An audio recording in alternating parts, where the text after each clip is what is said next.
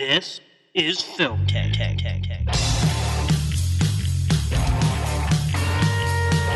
This is your last chance. After this, there is no turning back. Oh, I don't know if it's on, but I like it. You know, we're sitting here like a couple of regular fellas. We're going to make film history. Can you say that again? Just the way you said it. Poor baby is starting to lose their head. They won't know what they're looking at or why they like it, but they'll know they want it.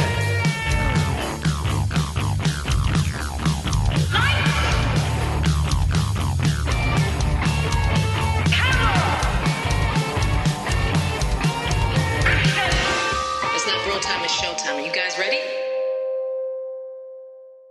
Hey there, everyone, and welcome into Film Tank. As per usual, Alex Diegman here with you, along with my usual co-host, Nick Cheney. That was my Hannibal Lecter impression. Yeah, When that was reacting that to was good. some Chianti. Yeah, yep. Doesn't quite do it without being able to see the teeth, but, just imagine. Yeah, I knew what you were going for, so you know what? That's half the battle. Thank you. Yeah. Also with us today, and I don't want to say the sole reason, but definitely the driver behind the film we're going to talk about Beep, beep. being on this episode is our good friend Anna Bodazadu. Hello, thank you so much for having me. Hi, Anna. Hi there, Nick. Oh, you guys are adorable. Anyway, So the film we're going to talk about on this episode is a classic film for sure, and just shows the depth of the history of film. As this is a film, and this happens a lot when I tell people that we did an episode on something, and they are surprised that we're 240 something in and we haven't done it yet. And I'm like, we've done a there's lot of out shit, there. though. We have. And I mean shit. Well, we've done some. I mean, when someone asks, you've done these films, like, well, we do a lot of, like, not random films, but Yeah. like even like lesser films, like Crimson Peak is a good example. Sorry, Sam. It's a great movie. I just rewatched it for Halloween. Did you? It's great. There's some parts of it I like, but it like looking back at our catalog of episodes, it is kind of random to see things like that. You're like, oh yeah, that's a movie. Well, I think the other thing, too, is that the breakdown of what we do is pivoted mostly towards new releases. So, like, not that we won't do an older movie, but, like, at the time when theaters were a thing, it was basically we go to the theater to go see a movie and do the episode, and if there was nothing at the theater, then we would do an old movie. Yeah, I mean, it was like, I don't know, it was probably, we did a new movie every 2 out of 3 episodes, every 3 out of 4, maybe? I don't know. That sounds about right, based on what I see when I scroll through the episodes. Mm-hmm. At any rate, we are going to do a film which is most certainly thought of as a classic by most people, and that is 1991's The Silence of the Lambs. It's my birth year.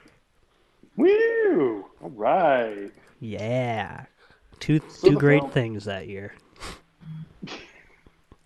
The film was directed by Jonathan, is it Demme or Demme? Demme. Demi. Demme. Mhm. Oh, I got it wrong twice. Jonathan Demme, who did a lot of good work in his career, and probably is most well known for this film. And the film stars Jodie Foster as Clarice Starling, and also stars Anthony Hopkins as Dr. Hannibal Lecter. The film also features appearances by Scott Glenn, who, by the way, is super underrated in almost everything he's in, and has other people showing up, including Anthony Heald, and also, Ted Levine. I almost forgot, who plays Jane Gum, who ends up being the person who is the serial killer.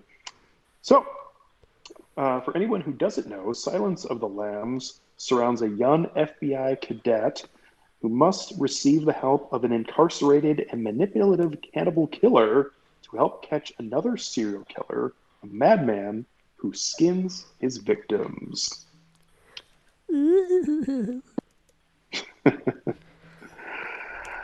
I will say, I'll just come out and say it. This is the first time I had ever seen Silence of the Lambs. So I feel like I should not be the person to lead off this discussion. So I will let you two duke it out for who gets first dibs. So I'm also in the same boat as you, Alex. Part of why I suggested this film is because I had never seen it before. And I was actually really happy to hear that you hadn't seen it either. It's also on my scratch-off poster. Right on. You're still working on that, huh? I'm still working on it, and I actually sent the little icon to all of you guys, and the little icon is Hannibal in the mask. So I thought that was super cool. Great. Yeah, so I will actually pass it off to Nick because I assume you have seen this more than once. I have. Well, actually, this was my second time, but there you go. Yeah, I will get this ball rolling. I think this movie is fantastic. It is definitely one of those movies where I think the first time you watch it, with so many years removed from the original context and when it came out, it may seem underwhelming, but I personally think that it is the bedrock for so many things that are happening today as far as our fascination with this, serial killer phenomenon and true crime and whatnot. And honestly, Jonathan Demme just is a crackerjack director. I mean, he could basically take just about any genre and run with it. And, he's obviously, besides this, he was the director of things like the concert film from Talking Heads, Stop Making Sense. He was, I know, right? He started out as an exploitation filmmaker working for New World Pictures, with Roger Corman. And I think Silence of the Lambs is actually an extension of that, not like a maturation, because I think The Silence of the Lambs is kind of an exploitation movie. It's just got this weirdly adult and polished veneer to it that I think sucked so many people in to the point where it was actually, a contender for the Oscars to where it actually won, right? Best Picture, 1991, I think. Anybody? Yeah, on the page, if you look up this film, it actually did a sweep of all of the major categories, including Best Picture. So wait, for the Oscars, it looks like Dances with Wolves. Maybe for the Golden Globes. No? Nope. Silence of the Lambs won Best Picture, Best Actor, Best Leading Actress, Best Director, and Best Screenwriter. Google... Google is lying. I know, but like when you Google something and it's like Google's here's the only thing I'll say. Are you searching for the 1991 Oscars? Oh yeah, that's why. Because I'm guessing Dances with Wolves was a 1990 film that won in the 91 awards. Because that has done it to me a couple times. Yeah, and I was like, well, I know Dancing with Wolves did win, so I'm like, wait, what? But okay, that makes a lot. Also, really randomly, I know that the film climate was, obviously different in 1991, but I was pretty surprised that this was a February release. Yeah. Oh, sure. This was released during the real dead season for movies, so kind of surprised by that. But I mean, maybe it's kind of hard to grasp that in the current Hannibal landscape that we live in, where that's been, I don't want to say overdone, but has clearly created a genre pretty much of its own. Where at the time, I'm guessing that even though I do know there was a film about Hannibal Lecter that came out before, which starred someone, I believe it's Brian Cox as Hannibal Lecter. Yeah, that's Manhunter. Yeah. Which is fantastic, too. I'd love to see that because I love Brian Cox. Well, he's actually in the same exact capacity as like what Lecter is in this, which is not about him. In fact, he's probably even less than Hopkins is. Okay. But Even anyway. so, I'm intrigued. Oh, it's still great, yeah. At any rate, clearly it was not the same franchise at that time than it was now. But even so, I was still very surprised that this got a early spring, late winter release. Yeah.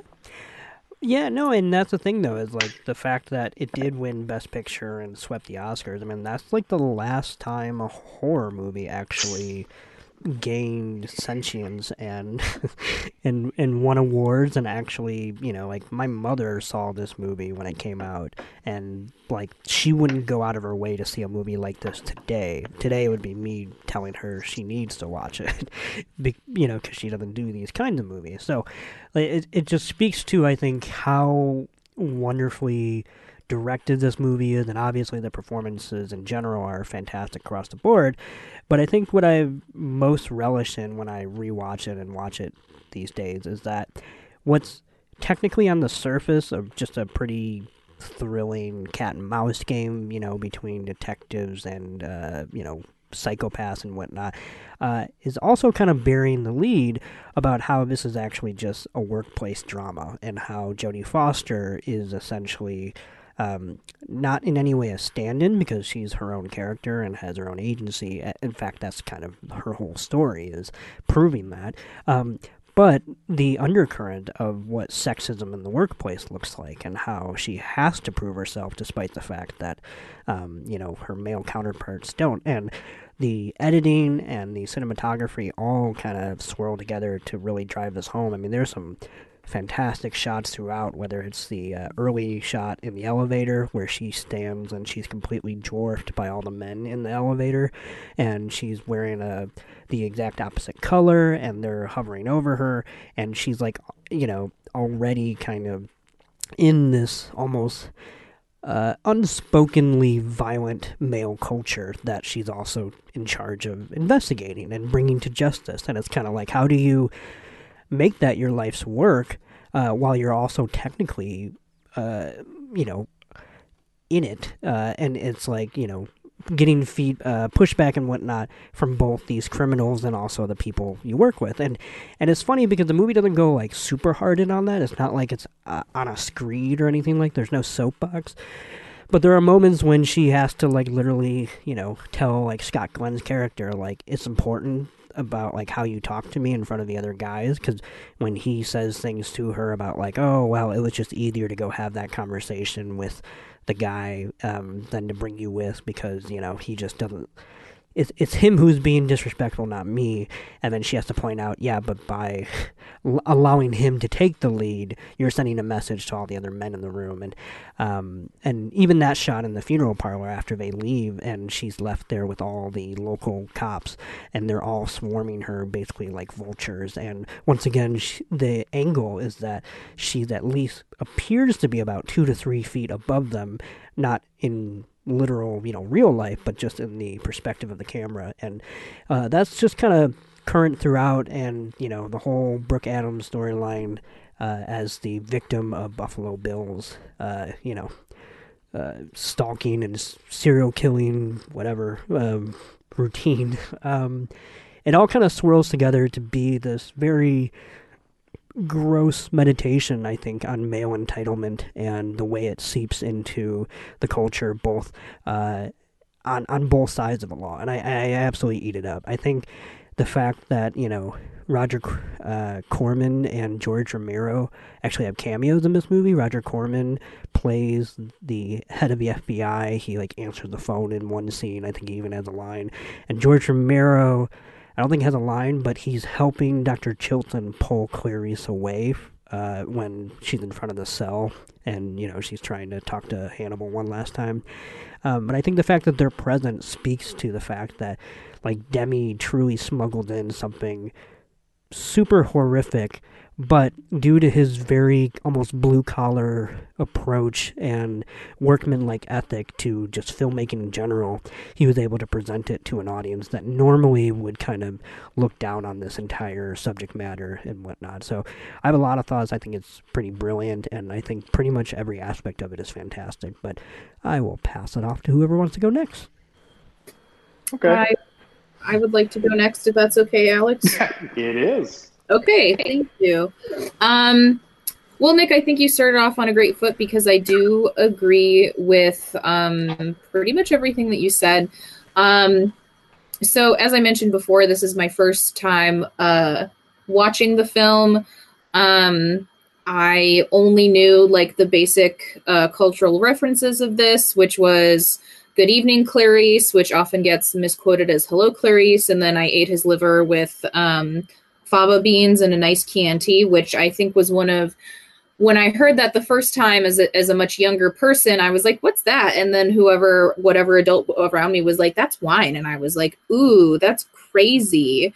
And that was pretty much it. And the stills that I've seen previously are specifically with Clarice and Hannibal interacting with each other while he's still in his cell, which is not which isn't a whole lot of the film, but it is the chunks that are in the beginning.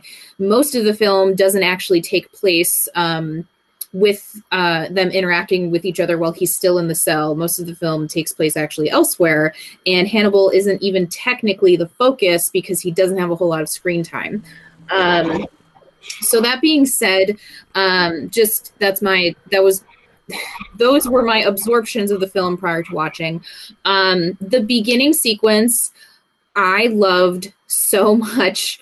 When she was going through the obstacle course, my immediate thought was, dang, that's like an easy Halloween costume. Like Clarice Starling in her FBI sweats. And then all you do is just put your hair up. That would be a very good, very niche Halloween costume. And I do love the visual juxtaposition, as Nick mentioned before, where she goes through the lot and she is the only one who is dressed in her colors, along with like the height difference with her and the other trainees in the elevator too. I think she passes like a group of men and women at one point, and she's still the only one wearing a contrasting uniform. I thought that was so cool, and it started the film off on a really, really, really good note. Also, I really loved seeing Scott Glenn in here because I most recently saw him in the Marvel television series where he's the mentor to Daredevil. So that was so cool to see him younger in here in Silence of the Lambs. And I thought he was so good in this. He's definitely he brings like that caliber. And there was so much I liked about this film. And the entire time I was thinking that this film makes a lot of choices that I very easily could not like. But I ended up liking them because they ended up working so good. Specifically, the one-on-one conversations that Clarice has with other characters. So, for example, when she is speaking with Scott Glenn, the camera is specifically aimed directly at them. So we have the point of view of Clarice. And then when the other person is talking to Clarice, we are also looking at her. So those could have very easily been jarring and not translated well, but I really like them because it helps establish the point of view we get from both characters, but specifically Clarice, because while she's doing her best to focus on people who are mentoring her and she's trying to do her job and get information from them, what we're also seeing is her learning and growing and going through this very high stakes, stressful task and environment where we see her kind of like break eye contact and like focus a little bit more. So that was actually really cool to see. So before I end up talking way too much, I do want to say my most favorite part of the film, and it was very easy for me to pick, but it was when Buffalo Bill is getting dressed, and we hear the woman, I forget her name. I think it's Stacy, the one who's in the hole. Yeah. I'm so sorry. The actress was Brooke Adams, but I forget what her name is in the movie. Her character's name? Okay, let me look it up. I'm so sorry. No.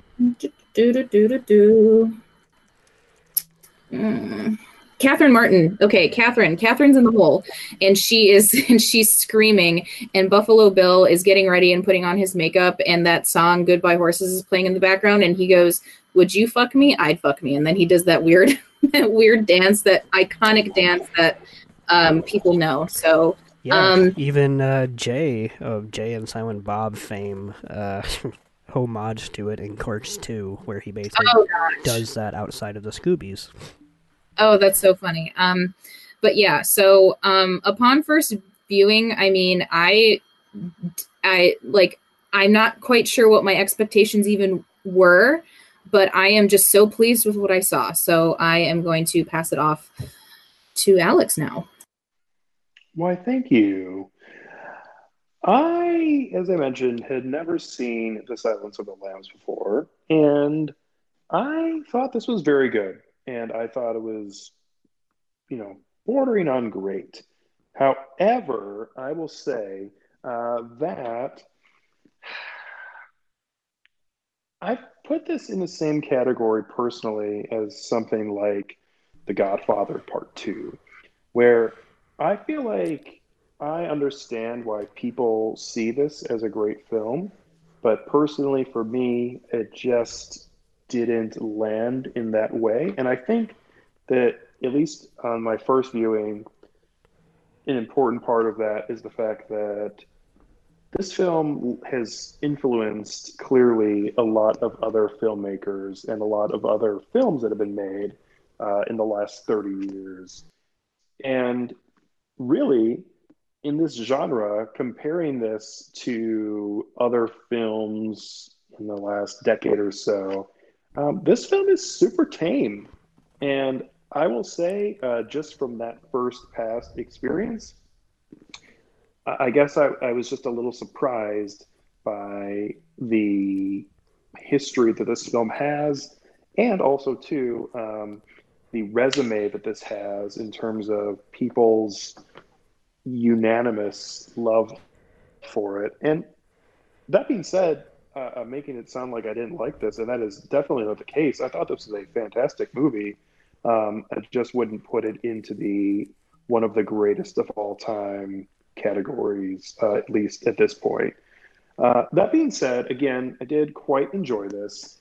And I think one of the reasons why I enjoyed this so much is because I found myself actually kind of surprised by Anthony Hopkins' performance as Dr. Hannibal Lecter. Obviously, I've heard the classic lines and I've seen some of the classic scenes from this, but actually watching Anthony Hopkins act, specifically in the early parts of the film, where he is definitely the most prominent in the first, I would say, probably 45 minutes. Um, Anthony Hopkins, comparatively to any role he's done in the last 20 years, is so different in this movie, whether it be his mannerisms or his tone of voice or his accent, or even the way that his mannerisms, even like he is just I feel like almost completely different person from the Anthony Hopkins that I have been watching for my adult and younger life, and I thought that was actually awesome and quite wonderful to see somebody who even though I like a lot, has really been playing the same guy for the last 20 years.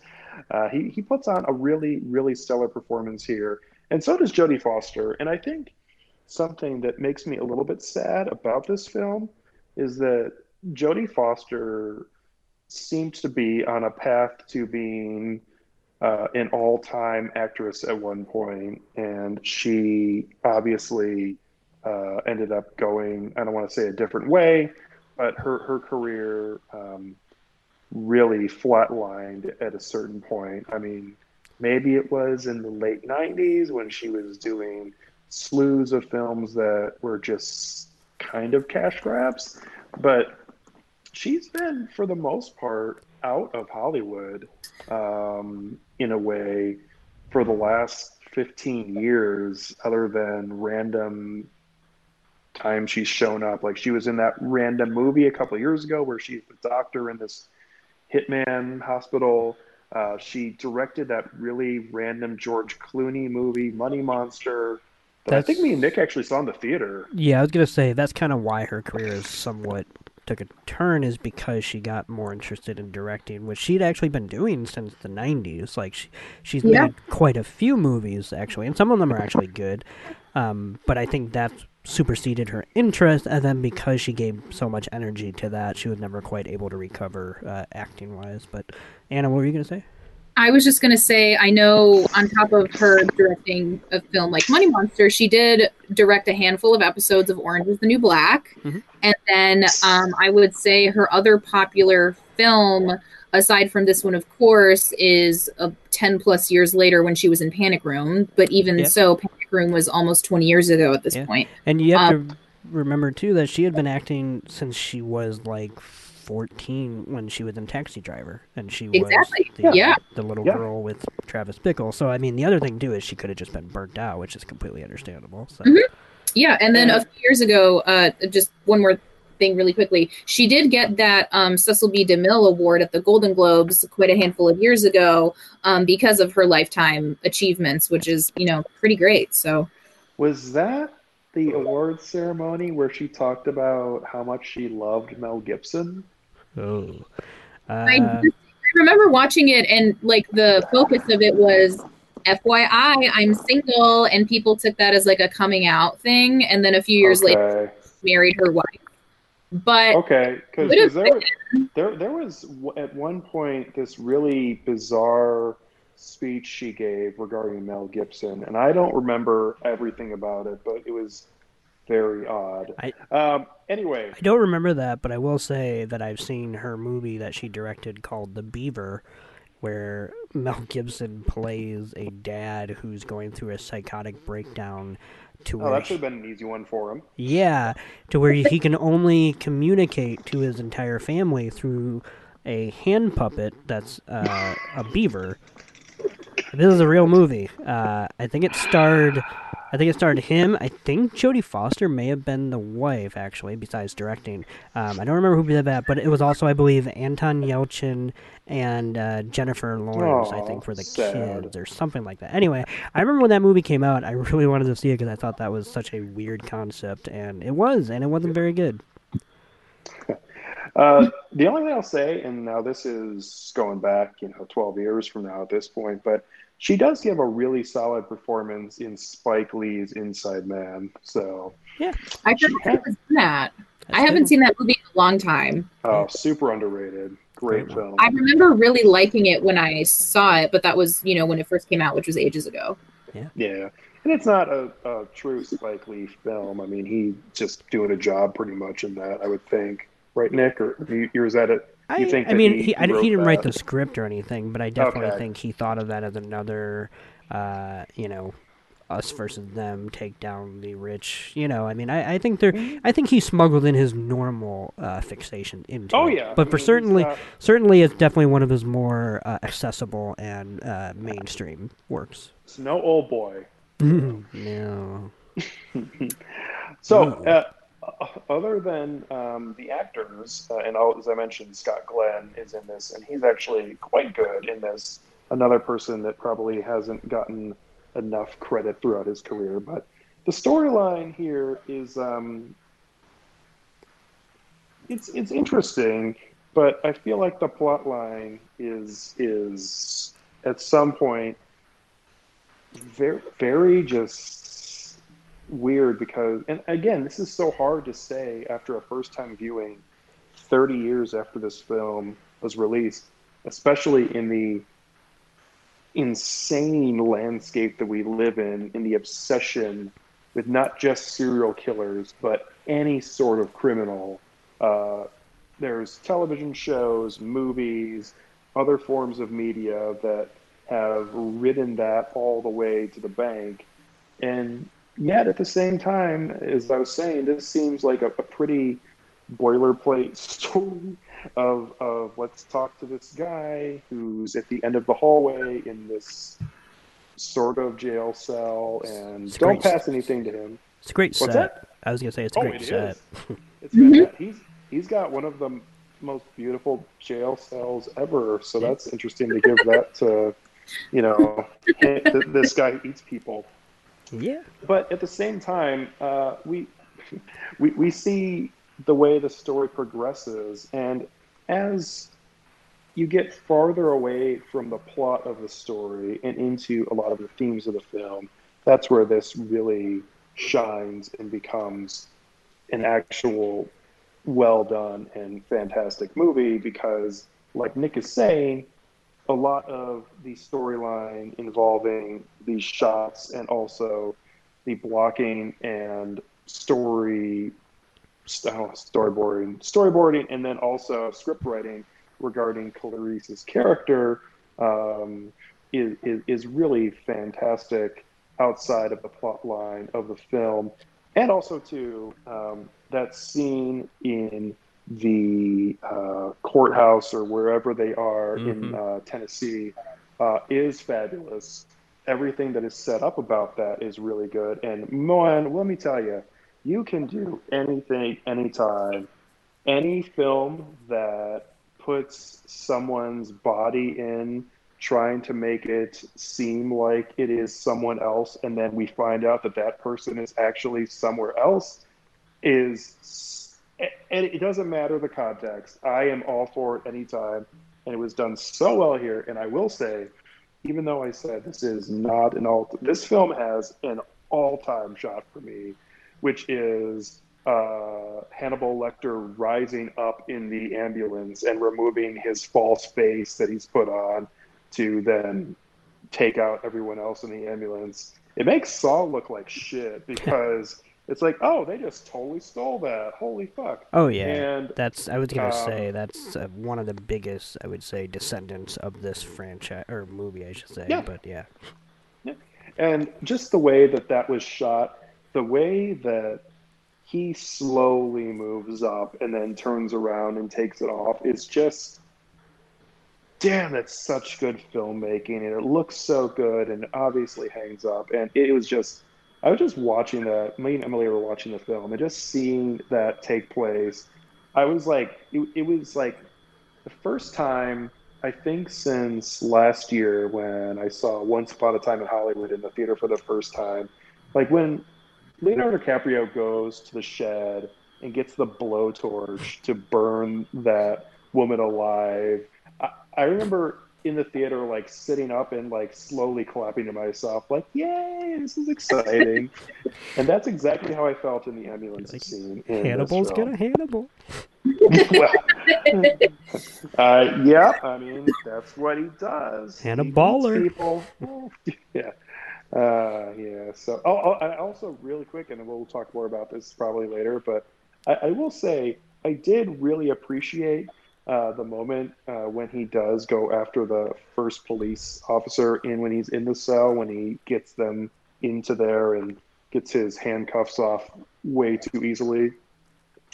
I do really like that there is a weird, almost shot-for-shot mirroring of that and the scene in Batman Returns where Danny DeVito bites the guy's nose off, because it's just the way he just swoops in almost like a vulture and just like, ah!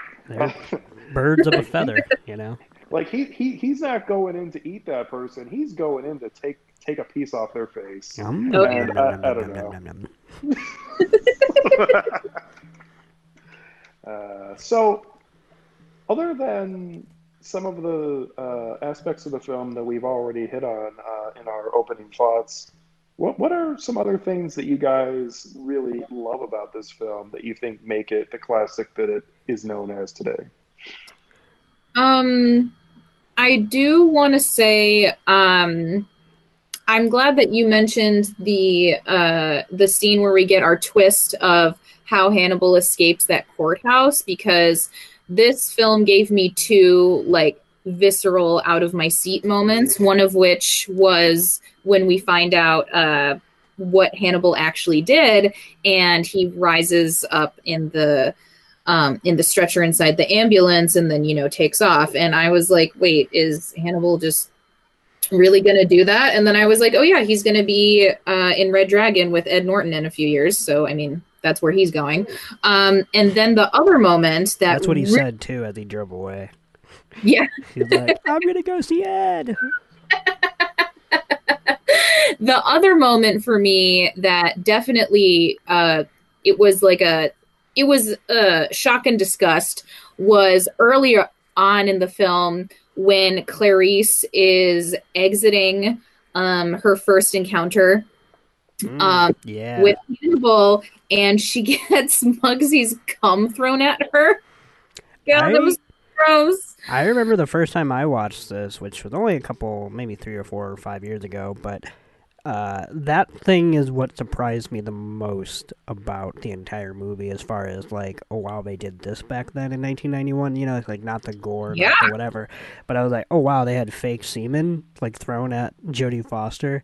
Exactly, you'd be hard pressed to find fake semen in an HBO show. Right. Like, well, they started doing that about 5 years ago. I think the first time I really remember it was in the very famous episode of Girls, where that was like the climax of that episode. I remember the internet for the following week was ablaze. But no, like that's a recent phenomenon. So like the fact that this movie did that, well, actually, this movie has a lot, I think, to offer as far as for being a movie in which male, you know, psychopaths are obviously enacting violence against women. We see a lot more male scatological, you know, viewpoints, whether it's, you know, the semen from that criminal or whatever dude, or it's, you know, Buffalo Bill's dance and whatnot. Like, this movie doesn't go out of its way to exploit, like, women's bodies, which is actually refreshing for 1991, because they're still doing that today, of like, well, if we're doing a serial killer rapist movie, then we gotta get our obligatory breasts in, you know, and whatever. And I think that's kind of what solidifies this movie's credentials when it comes to having a pretty refreshing, you know, feminist agenda. And I some people are probably going to roll their eyes at that, but whatever. And the other thing too is, I guess, going off of that, is that what's funny about Clarice's involvement in this entire case is that she is deliberately targeted by Jack Crawford for being a woman, right? Because he brings her in to bring to Hannibal, and of course Hannibal points out, oh, he brought a woman, so that, or wait, was it even Hannibal, or was it somebody else that points it out to her? But, you know, maybe it was Dr. Chilton, yeah, because he was all pissed off. You know, points out that, like, oh, of course he sent in a woman to get, you know, the male to react or whatever. So it's funny because at every turn, she's like this valuable tool to these men who can't even do their own jobs, you know, correctly, and that they need her. But then when she has you know, actual insight and opinions on the case and whatnot, they're almost always unanimously dismissed, and not even because they don't really believe her, but it's like it's just been this unspoken thing that, well, you're a woman, you haven't been doing this as long as we have, and so therefore, you know, like, we're going to do it our way first. And that directly leads to, of course, the finale, which is kind of what I was ramping up to. But that is one of my favorite use of editing ever in any movie, which, you know, I feel like maybe by today's standards, you know, like, not that it's like an overused thing, but it's certainly something that a lot of people have taken from. But the cross-cutting between the two houses, where we believe we're following one story and we don't realize that it's Clarice who's going to actually step into Buffalo Bill's homestead, and not the other way around, is both just a gut punch on a thematic level. I mean, you know, that quite literally screams believe women, you know, but also is a genuinely thrilling set piece when she's alone and has to go throughout that entire hellscape that is Buffalo Bill's house, from the awkward pleasantries in the living room to the in my opinion at least, terrifying night vision scene, which I think is still genuinely like terrifying to watch, just because it's so well shot and so well acted. Like, that really is just like one person. Right up next to her face. Yeah. Oh, man. And that's the thing, it never actually touches her. And, like, that's what... Yeah. I think this movie is very similar to something like Seven, where Seven is like a gory movie, and yet you never actually see the gore happen. And I think that's kind of what this movie started, which is the idea, what do I want to say? The inference of violence and not the actual depiction of it, you know? Where it's like we see aftermath or we see the intention of, but that's all psychological, not, you know, shown on screen. And that's way more scarier, I think, in the long run.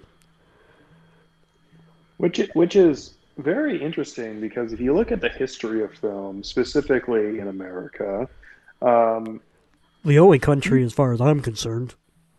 Woo! You wonder, which that part I also loved, and I do always appreciate the idea of seeing, like, letting your mind's eye see the violence while it's not actually being on screen. Obviously, there's plenty of examples of violence actually being on screen, but I wonder how much that has to do with people still going off of how films were, you know, 80 years ago, 60 years ago, whatever, when there were censors and there were rules against what you could and couldn't show. And it honestly led to some wonderful creativity, specifically with people like Alfred Hitchcock, but others as well, that had to be very creative with the way that they showed violence and other things like sex on screen, and it led to some really wonderful filmmaking that maybe otherwise wouldn't have been there. Well, what I think is interesting about that is that I actually think it's almost certainty that, for me at least, Jonathan Demme in this movie was making conscious choices not to show it, and not because of censorship or anything like that, simply because of the fact that he, like I mentioned earlier, he got his start doing movies for New World Pictures, where, you know, he was in the realm of B movies. So if you start at one extreme where you are allowed to show, whatever you can get away with whatever low budget you have, like fake blood squibs and whatnot, but then, you know, about 15 or so years later, you're now making this movie, and yet you have Roger Corman and George Romero, the guy, you know, directed Dawn of the Dead and the other zombie movies. Like, those are two gore meisters, so I feel like it's almost kind of showing them in a way and getting them to co-sign on a new wave of terror, which is less visceral and more psychologically stunting. I mean, the scene in which Buffalo Bill abducts Caitlin is pretty horrifying, because when she backs up into the van, she's completely absent then in the shot. We cannot see her at all. But yet when he, you know, punches her out, that's like one of the more gruesome scenes I can think of in the entire movie. And yet we don't even see anything make contact. That's just sound editing and you know, his hulking figure in silhouette. What do you guys think about where this film ends with Buffalo Bill's character? Because I will say I was pretty interested in where this film ended up, both in how he chose his victims, why he chose his victims, and the idea of psychological profiling and the simplicity of what, at least in terms of the modern landscape for viewers at home, of what predators and serial killers are. This idea of there's three things they could be, and they have to be one of them. And even though Buffalo Bill is obviously a serial killer, it's for, at least the when it was presented on screen, different reasons that are normally seen in films or in television regarding serial killers. And obviously, I didn't necessarily find it refreshing or anything like that. But at the same time, I feel like that story was very unique, and I was very surprised where it ended up. And I'm interested to hear your guys' takes on it. I thought, specifically when it comes to Buffalo Bill, and I will say how this film concluded, mostly because truthfully, it was so cool because I didn't see it coming. So I actually love how this film ended. I think that this film benefits from having support and consult from the FBI, and they are like extremely hesitant to help with projects like this. But in this case, they were willing to lend a helping hand. So I think that helped with the authenticity of it. Alex, I think you're alluding to how Buffalo Bill gets profiled as, not necessarily profiled, but we end up learning about him from Hannibal, that he is seeking gender reassignment surgery and at one point got rejected. It might have been mentioned that he got rejected more than once, but he for sure got rejected at least once. And as soon as it was mentioned in the film that he's supposedly desiring to be a transsexual, I was like, how is this film going to present this topic? And truly, I think that the type of predator he is and the type of serial killer that he is, it is like, it's alluding to, how should I say this?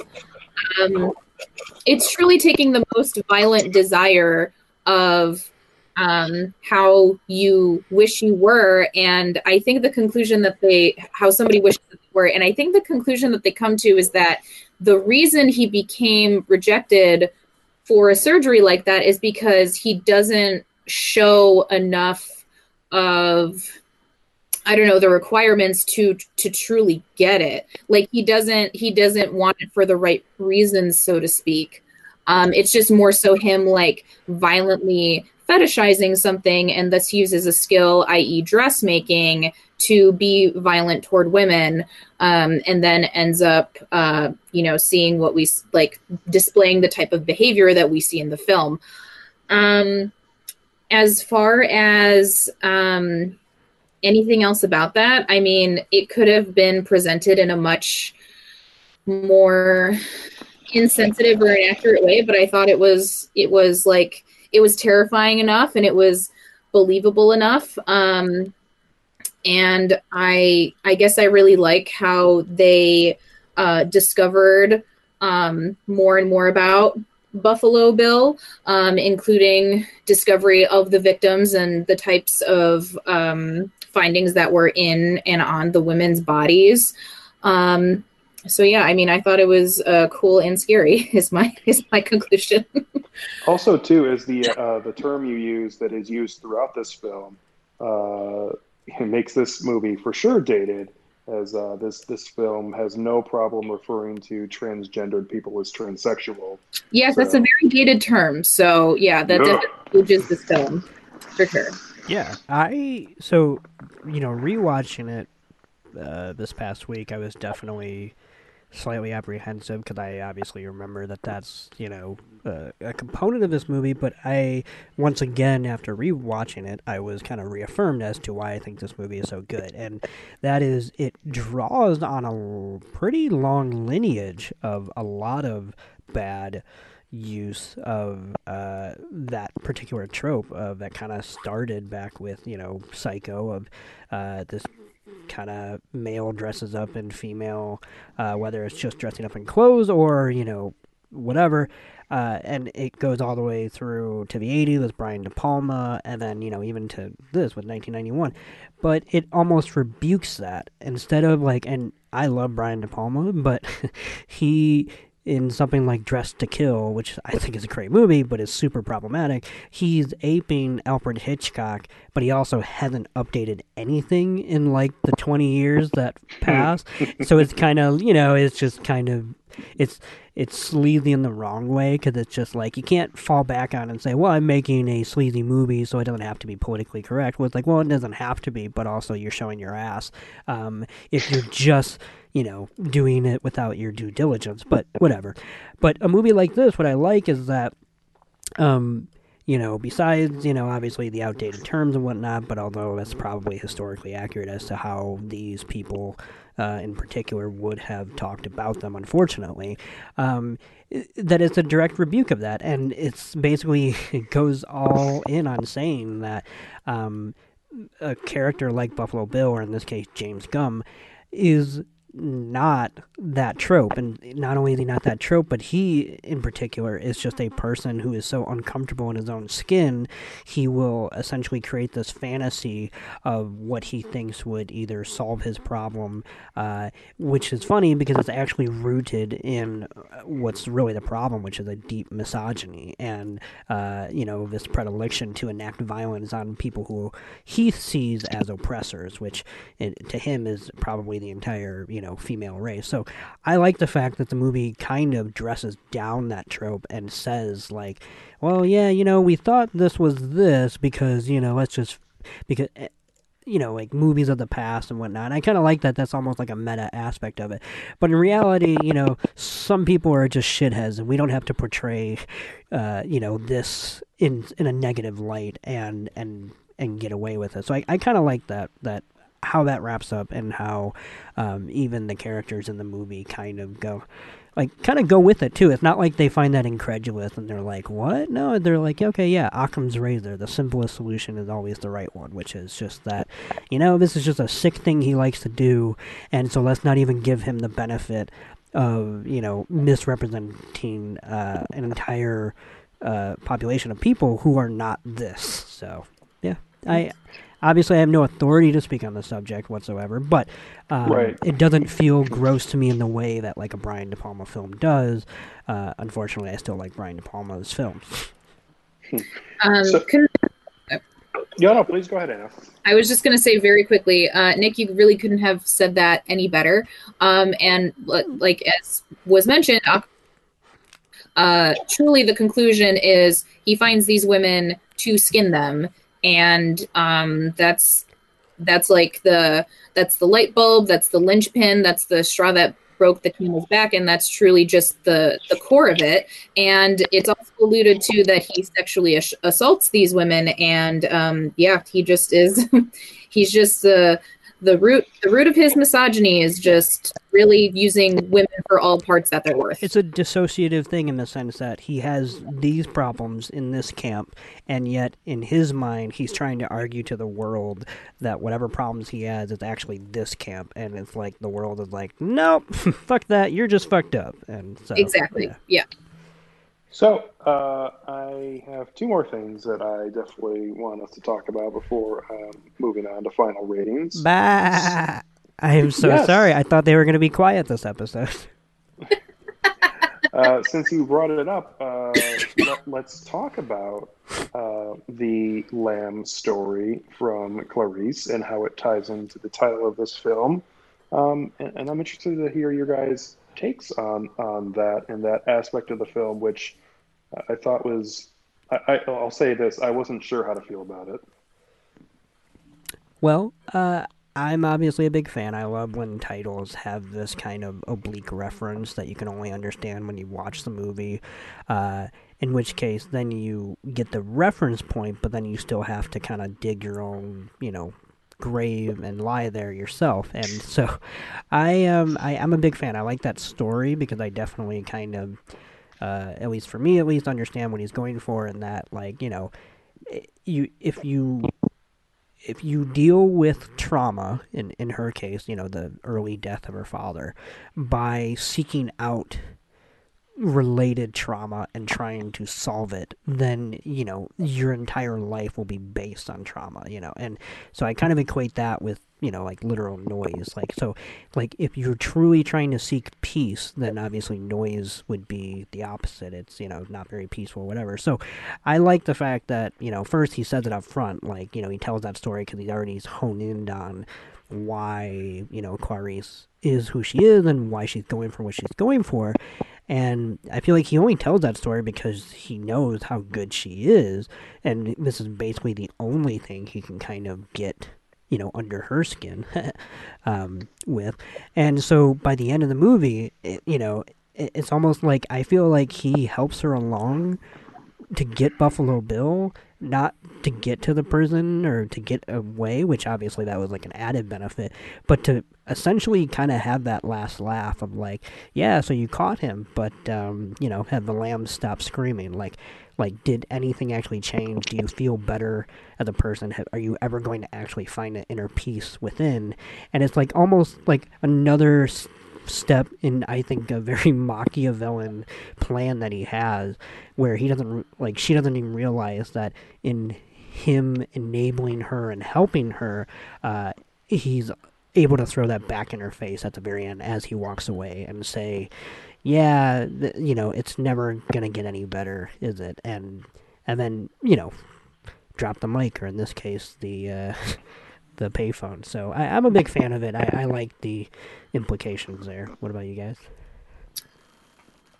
Alex, do you want to go ahead? Sure. Yeah. Again, since this is the first time viewing for me, I will say I was surprisingly caught off guard by that story, because as soon as we got to the meat of the story, that there were the screaming lambs and she attempted to save the one and it went south, I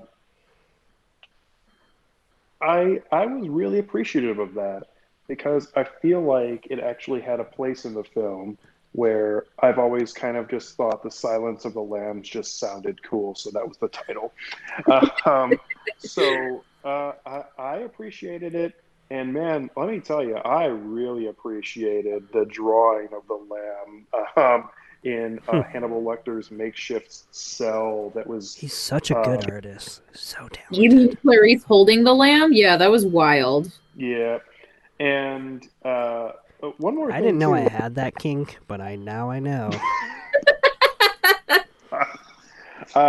Also, too, man, in that they really put together that makeshift prison in a real hurry, and it showed, because man, there were a lot of issues happening there. Like, I don't know, just the way that the cell is set up, and it's in the middle of like a gymnasium or something, like, I don't know, very weird, very bizarre. Also, too, was bizarre was the interaction that Hannibal has with the mother before that, where he's asking her extremely personal questions, and she almost feels, I don't know what the best word to say is, but she almost feels like she has to answer his questions to get him to. Yeah, and it's really gross, and honestly, it's uglier than some of the scenes where he eats people in this movie, in my opinion, because he's just going for this person just for fun, and it is just ugh. But seriously, raise your hand if you were breastfed.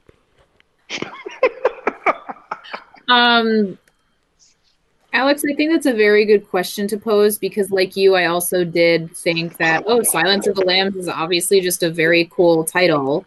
And I also do like it when films are named, something odd, and then for whatever reason the audience does or doesn't end up finding the meaning one way or another. And then also, of course, we know the famous quote from this film, quid pro quo Clarice, which unfortunately now we all know that term even more than we should. Exactly, and we know that term because that is a type of harassment in the workplace. So I mean, to be fair, Hannibal was doing. He was harassing her at her job.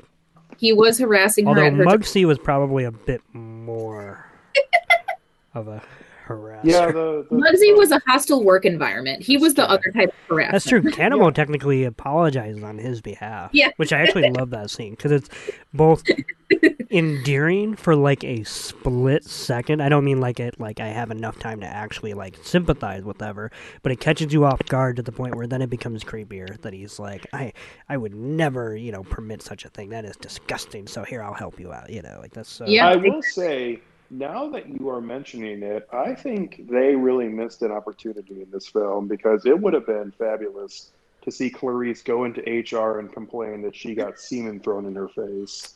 So I don't know. I mean, I feel like that scene would be like, knowing what we know about the epidemic that is HR and its mishandling of, I'm being half serious. No, you're right on the money. They'd It's be okay. like, okay, did it get in your eye? Like, they wouldn't really.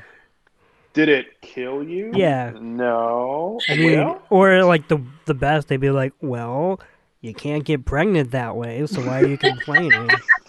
Like, Oh my did god. You don't know where he deserve threw it, but-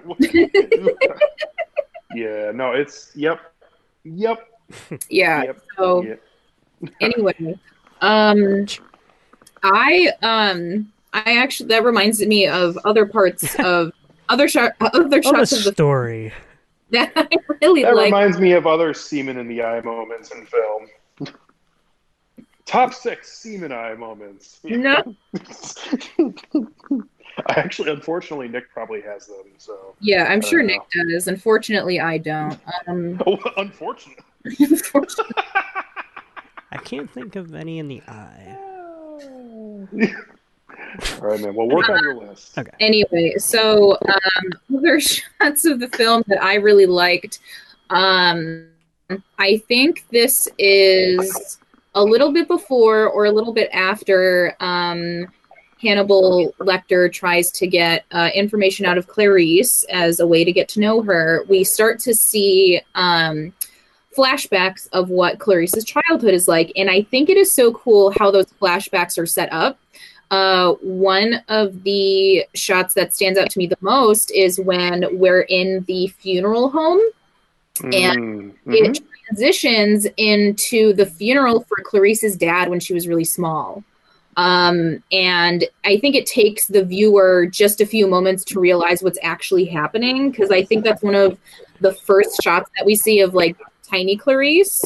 So I thought that was done so well. And I was wondering, like, after Clarice tells the story of, her being on the farm in Montana and then her eventually running away with a lamb and unfortunately not being able to save it, I was wondering if we would get a shot like that too, but it was so much more effective her just sharing the story. So I thought that was just very good, like literal storytelling on the director's part, and I really, really liked the way that was delivered by Jodie Foster. I thought that was one of the better scenes in the whole film. But yeah, I like how we learned that is the basically the origin of the phrase, the silence of the lambs, and that is the title of the book too. So like the book does explain it, of course, to us. And then also, I didn't know that lambs scream like children. Clearly, I haven't been on a farm too often, so Yeah, I got to tell you, I'm not a big hurry to find out.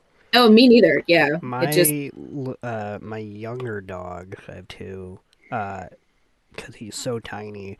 When he cries, it sounds like a lamb. It's just like, like it is one of the most horrifying things ever. And I'm not saying he cries a lot. Like, I don't abuse him or anything. He's just neurotic, and he hates when people like leaves the house without his permission. yeah, that's very tiny dog behavior. I can totally relate. But he's so tiny that his voice box doesn't work properly when he cries. So he's just like, Anyway. He's definitely wishes his voice box was bigger. So, Yeah.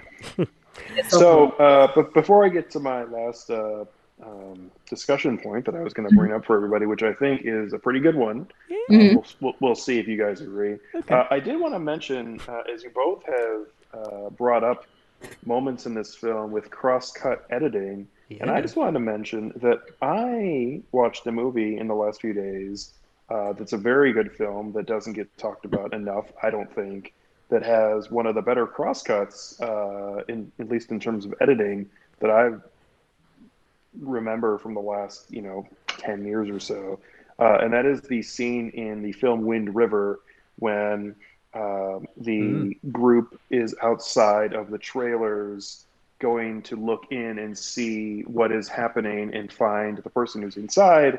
And when the door opens, we then go back and see the actual murder that took place in that film. Yeah, It- and that's that. I don't know if you've ever heard of or seen that movie, Anna, but it is fabulous. So I will be honest. I think I saw it on your log on Letterboxd. I only truly did see like the last few moments of that film, and it does include the scene that you're mentioning because it's the scene where they go in and then it turns into Jonathan Bernthal and then the woman, and then it ends up becoming that murder scene. And I just like, first of all, I was intrigued, but at the same time, I was like, "Oh, I know this film is going to break my heart if I watch it from beginning to end." It is in my opinion, and it's not perfection or anything like that, but in almost every sense, it's a great movie because it checks a lot of boxes. Specifically, it is entertaining. It is a well-wrote script, and it also a well-written script. Pardon me. And it also at the same time brings awareness to something that honestly people don't give a shit about. Exactly. So, it's a great movie by a young filmmaker and more writer, Taylor Sheridan, who's done a lot of good work already in his younger career. So yeah, anyways, I should start that from beginning to end. So I'm glad that you think the world of it. that's a good film. Hell or High Water is also a good film. So just Wasn't- if you're looking for anything else to watch while we're all stuck at home for the next 3 years, those are good ones. Anyways, okay. So the last part of this that I definitely think we should discuss before moving on to our final thoughts is this idea of Hannibal Lecter and that character specifically in this film. Because I find this movie very interesting in its portrayal of them, because I feel like that this movie is so conflicted over whether Hannibal Lecter is a villain or a protagonist. And I say that only because his character has multiple moments in this that is played up for humor and also that is played up for the audience, I feel like, to not sympathize with him, but to really just get on board with that character. You should probably watch the NBC series Hannibal. Yeah. That has such positive reviews that I really to respond to what Nick is saying. I've heard it's great. It's fantastic, and it basically takes that idea to the literal edge, and not in a way where it makes him to be a good person or anything like that. But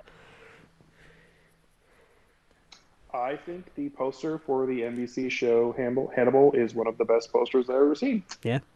Because I love you see the bottom of his chin, and then he's just slowly, or he just has a handkerchief after eating, and I just think that is fantastic. So, yeah, I mean, I will say that the weird thing about watching The Silence of the Lambs in today's world is that we do have Hannibal, which is probably, I think, now the definitive take. I don't think anybody who watches that show doesn't think of Mads Mikkelsen as the Hannibal from now on and forever because he's that good. I'm not even saying the show is necessarily as good as this movie. In general, like, I think that's debatable, but talk about, like, and obviously it's not very fair. I mean, Anthony Hopkins had 16 minutes of screen time in this, and yet somehow won Best Leading Actor. What? Like, I don't know. Sorry, the Academy's a full of shit. Yeah.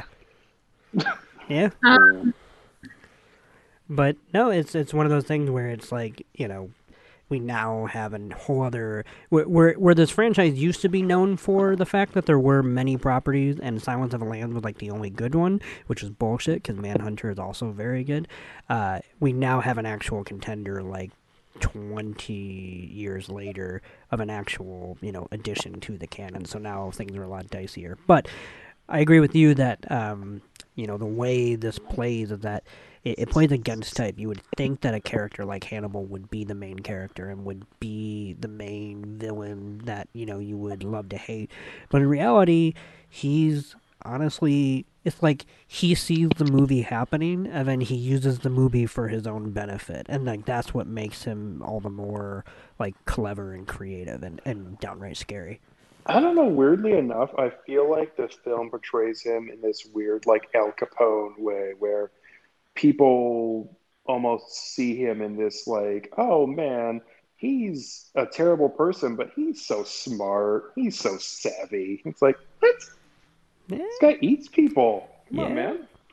So, I think that you posed a very good question, Alex, as is this film trying to identify him as a good guy or a bad guy?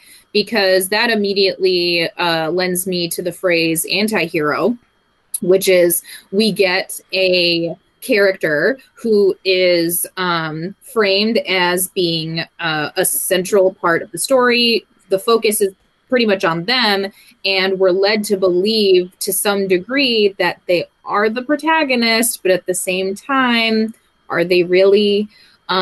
So, I mean, to a much different extent, like in a separate part of this Venn diagram of anti-heroes we're talking about, we have a character like Walter White from Breaking Bad, who is a family man that gets diagnosed with cancer, and once he makes money from doing drugs, from selling drugs, does he need to continue doing it? That is the conflict that he gets, and the answer is no, but he does it anyway. In the case of Hannibal Lecter, we know that he is a very, very smart psychologist who has this information that other characters in this film need to solve the case of a serial killer, but he is also a criminal who eats people, and he's only willing to help if others follow his direction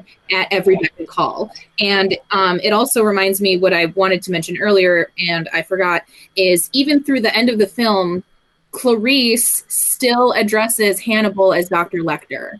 Like, whether or not she realizes it, she ended up building a rapport with him, and that was foreshadowed by Jack Crawford saying, you don't want Hannibal Lecter inside your head. You don't. And he got in there a little bit. She didn't have a full mental breakdown, but she did end up being vulnerable to him in a way that I'm sure she never wanted to be vulnerable to him at all, even in the most verbal sense.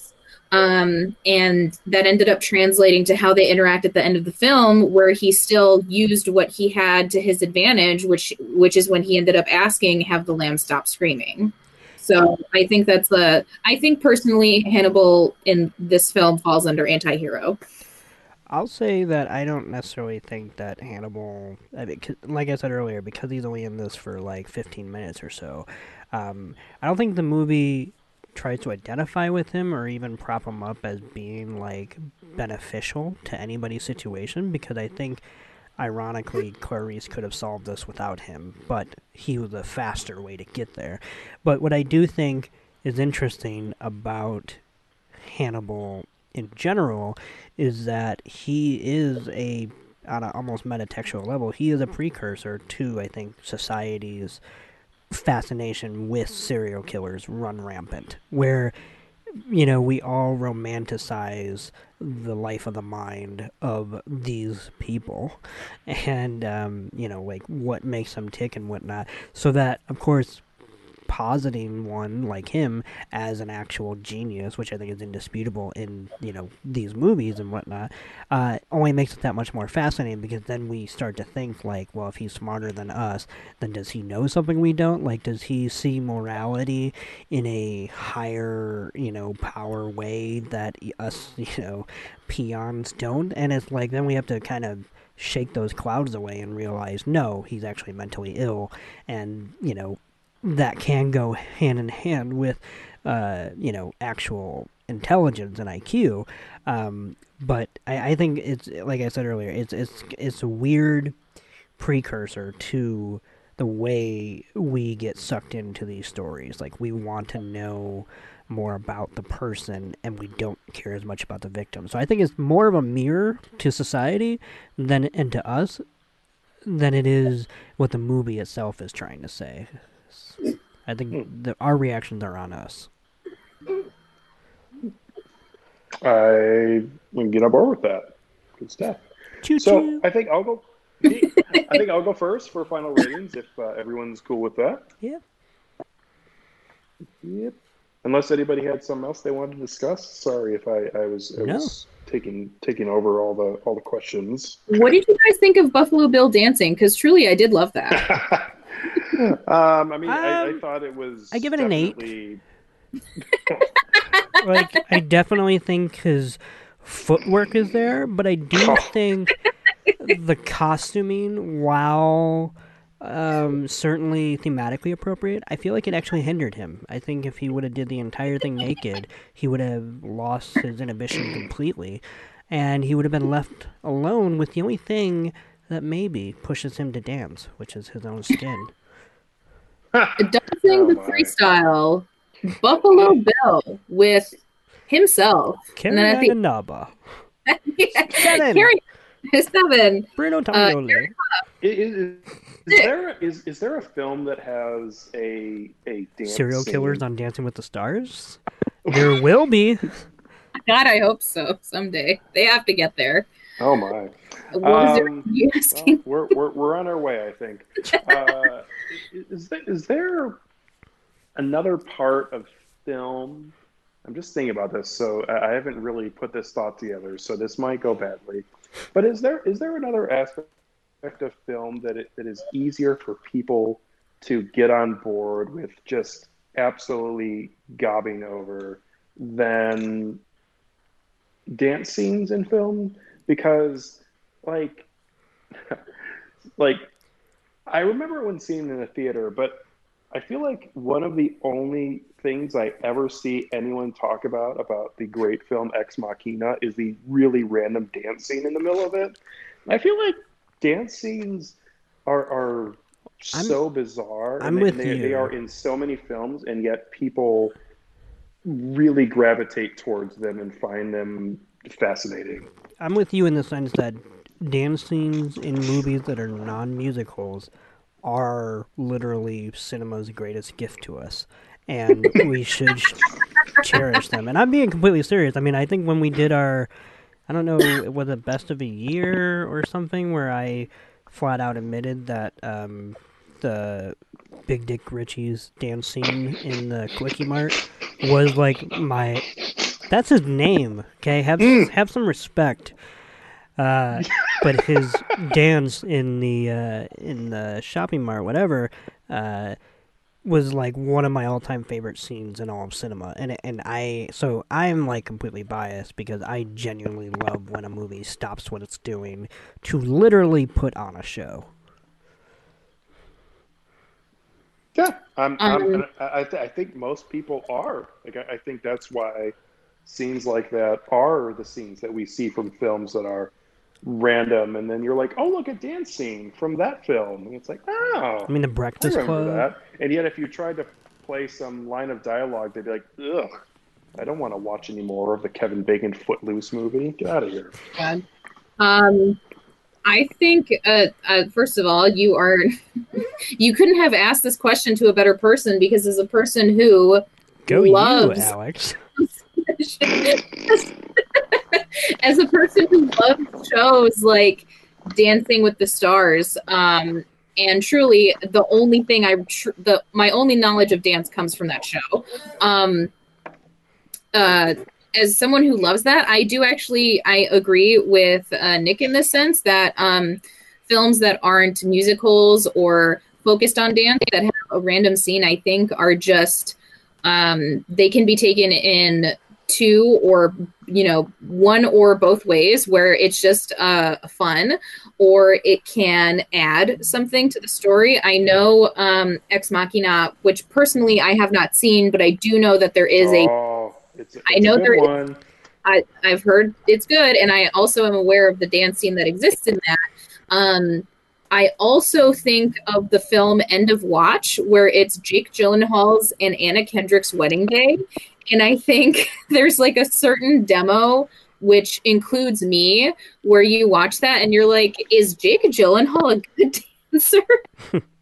like it's just something like that where it kind of takes you out of it, but at the same time, like He was a better dancer when he was a cop. Whoops. Oh boy. It's just something so cool to see, because I think for a moment, at least me personally, it gives you like a split second of suspending your disbelief and being like, not only did this actor have to get into character for what they do for the majority of the film, but at the same time, they had to learn that. They had to do what Dancing with the Stars does every single week in the fall and the spring, and they had to learn that little routine that's like, 30 to 90 seconds, and they get as many tries Just as for they the one scene, right? Huh? I said just for one scene. You know? Right, just for one scene. They rehearse it as they would technically anything else, but it is like so different than what they do the majority of the film. So I think it is super cool and fun. But yeah, so I agree with Nick basically. Well, I'll say one other thing too, really quick, which is that the science behind it is pretty simple, which is that film is a visual medium. So when you pair it with dance, it almost makes more sense on camera than people standing around. So I think that's where, it's true though, that's where the elevation comes from, of people responding to those kind of moments in cinema, where it's almost like, oh, this, I inherently understand what I am watching because this is made for what this medium and whatnot, whereas everything else is the tough sell. Even to people who love movies, well, this is just two characters talking in a room. It's like, okay, well, what do they have to say? Whatever. It's like, this is a character fucking dancing. Like that, that's really, whatever. So I think it just comes down to that it's inherently matched in the fact that one's a visual language and the other one's a visual medium. It doesn't even have to be dancing. It could just be like slight movement to a song. That's what we call dancing. You know what I meant. I really don't. You little rascal. I'm going slight to movement to a song. That sounds like resisting to dancing if you're going the other way. Well, I'm not gonna dance, not gonna do it. Ross Perot? Yep. Are you Dana Carvey's Ross Perot not gonna do it. Not gonna do it. Oh boy, I'm showing my age here a little bit. But what I was referring to was randomly the small part of The Martian, where Matt Damon is playing somebody, I think Jessica Chastain's character's old CDs, which back when those were a thing, and he just starts moving his head and his shoulders a little bit, and it's just so delightful. Yeah. I think another really random thing I'll say really quick about this topic, because I am endlessly fascinated by this phenomenon. I think, okay, the concept about evolution, right? Where when what? I know, right? It's not made up. But when, any sort of mammal or anything has something that happens to it externally, then later on generations are, almost weirdly coincidentally now having, whatever you call it. They're born with things that are actually copacetic with those environments or with those, whatever, and how that kind of changes over time. I think, and maybe this is a weird spiritual thing of me and cinema just being two buds, but I also think that our reaction to something like that actually harkens back to the history of movies, which is before movies were a thing. Our release and form of entertainment was the stage show. It was this vaudeville style, song and dance or whatever. So I always feel like, when that kind of happened on screen, it's almost like this, you feel it in your genes, because technically speaking, that's what entertainment was before the movies, and that's what movies superseded. So it almost becomes this weird, ghost echo of the past, where we instinctively know how to respond to it, because, we come from a long line of people who that's all they used to watch. So that's, that's my crazy theory, but... Right on. I like that theory a lot. Thank you. Yeah. So I'm going to go into final ratings, and I will start, if that's all right with everybody. Okay, sure. Yeah, why not? I'm kidding. Go ahead. So I'm a fan of Silence of the Lambs, and I definitely will be watching this again, maybe around the same time next year in this fall climate. Hopefully not as COVID-y. We'll see. And I'm a fan. 3.5 out of 5 for me for The Silence of the Lambs. Wonderful performances, especially for the top 3 players in this. Jodie Foster, Anthony Hopkins, and Scott Glenn, I think all are giving different and unique performances, and they all are good for different reasons. And I was just a fan of the way that they portray their characters on screen, but also how the film moved through start to finish and was not as married to just following through a plot line, especially in this era where I think a lot of films were not as interested in character stories and were more interested in plot lines. And that's not 100% true, obviously, but seeing the way that this film goes from start to finish and the way that we begin and end in similar places, I feel like, even though there obviously is some growth for all the characters other than Hannibal Lecter, who's the same person.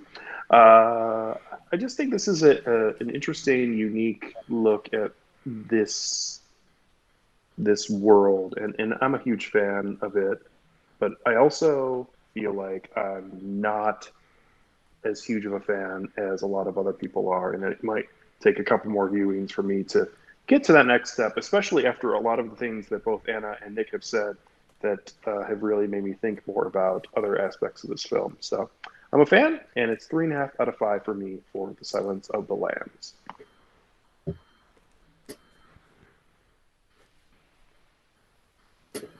Me? Okay. Yeah, any one of you guys. Well, me and we're gonna have nobody. Me and Anna have our video on, whereas you don't. So we are doing a visual dance of you, me. Anyway, which now I realize it doesn't translate well audio, but like effectively Nick and I were just doing you or me, or me, just for a few moments there. Oh, that's great, brother. Sorry to leave you out of that, Alex. No, I'm leaving. Bye. Oh, see ya.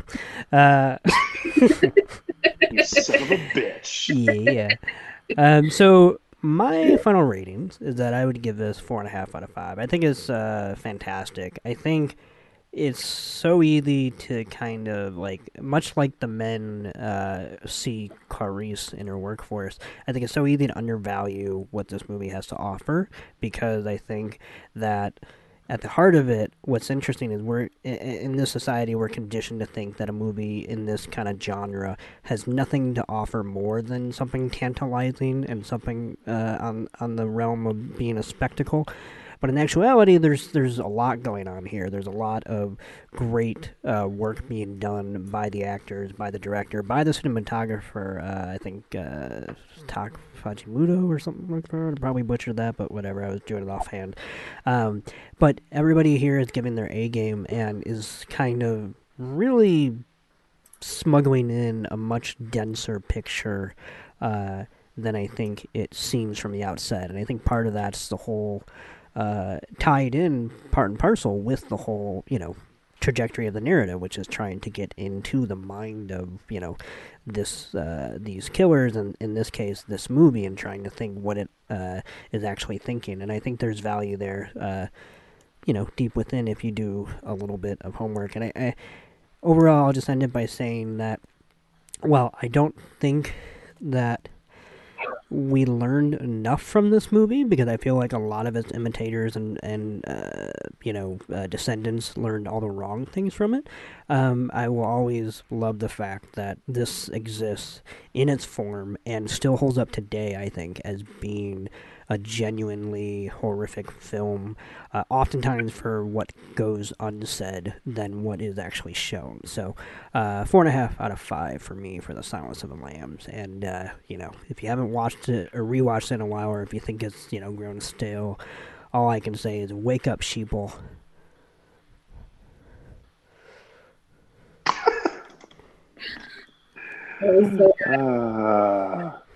Okay. What a send off. What a send off. Absolutely. Okay. So my rating for Silence of the Lambs, I do give it 4.5 out of 5. Gosh, there's so much of this film that I truly did like, and it was tough for me to pick out things that I didn't like about it. One of the fun facts that I read about this, it was, I want to make sure I get this correctly. The FBI was actually pleased that this film was centered on Clarice Starling because they wanted to recruit more female agents, which is, I'm not sure if this film actually had that effect, but I think it did. I think the 1-2 punch of this and the X-Files with Dana Scully is like one of the greatest female representation of in that bureau. But anyway. Yeah, no, it is it's super cool, and especially since X-Files also came out in the same decade, portraying women in such a positive role in that caliber of a position is super awesome. And then I do think it's super cool that throughout this film, Clarice does have her BFF, who's also a female on the force, or rather as a student too. And they just do nothing but support each other and try to solve the case. And I think that is super awesome. This was talked about at length in the episode, but Resident Woman, I just really do like how throughout the film it was a point of contention that this happens often to Clarice, how she is, for lack of a better term, underestimated, one, because she's a student, two, because she's a woman, for the position that she's in, and she ends up defying all those expectations and just focuses and does her job. And I think that as I was watching the film, first of all, it made me kind of wonder how much of that was at the discretion of the screenwriter and also the director, and also how true that is to the book. I'm curious to see how that truly is when it comes to the character of Clarice Starling. But I think that is it gives such a poignant focus specifically for that character, because she does constantly have to quote unquote prove herself in this field that is largely male dominated, and all she wants to do is her job. And she even gets quote unquote like criticized by Lecter for her appearance and her decorum and her West Virginia accent and her cheap shoes. And oh my God, coming from Dr. Lecter, being told you have cheap shoes, how mean is that? And he's a cannibal. Like, that's, oh my God. Don't get me started. Truly, like, that upset me. Like, watching this, like, that was definitely one of the first moments of the film that truly upset me. Oh, well, now we know how to cut right to the bone with Anna. I think this film portrayed that specific part of Clarice's character, as well as the screenwriting in a very good way, a nicely packaged way. I did mention a lot of the cinematography choices I thought were so cool, and they very easily could have been something that was jarring to the viewer, and truthfully, they were very seamless. Specifically when Clarice is one-on-one speaking with somebody. I also thought one of the better shots, as was mentioned before, the night vision sequence toward the end when it comes to the final showdown with her and Buffalo Bill. And then I also liked how Catherine is so good when it comes to luring Buffalo Bill and luring him to the well by using his dog. Precious. Exactly. I thought that was so good because this, like when I always get so worried when films introduce a pet, especially a domesticated animal, because either they're going to be there for a visual, they're going to be as a plot device, including as a plot device, or they're going to die. And I get so uneasy and so uncomfortable. One of the more jarring shots to me is when Catherine just wants to go inside and she ends up helping Buffalo Bill with his couch. And then the cat is in the window wondering where Catherine went. That made me sad. I felt the same way. I Huh? felt the same way. I felt like that cat was going to die of hunger, and it killed me. See, that really upset me.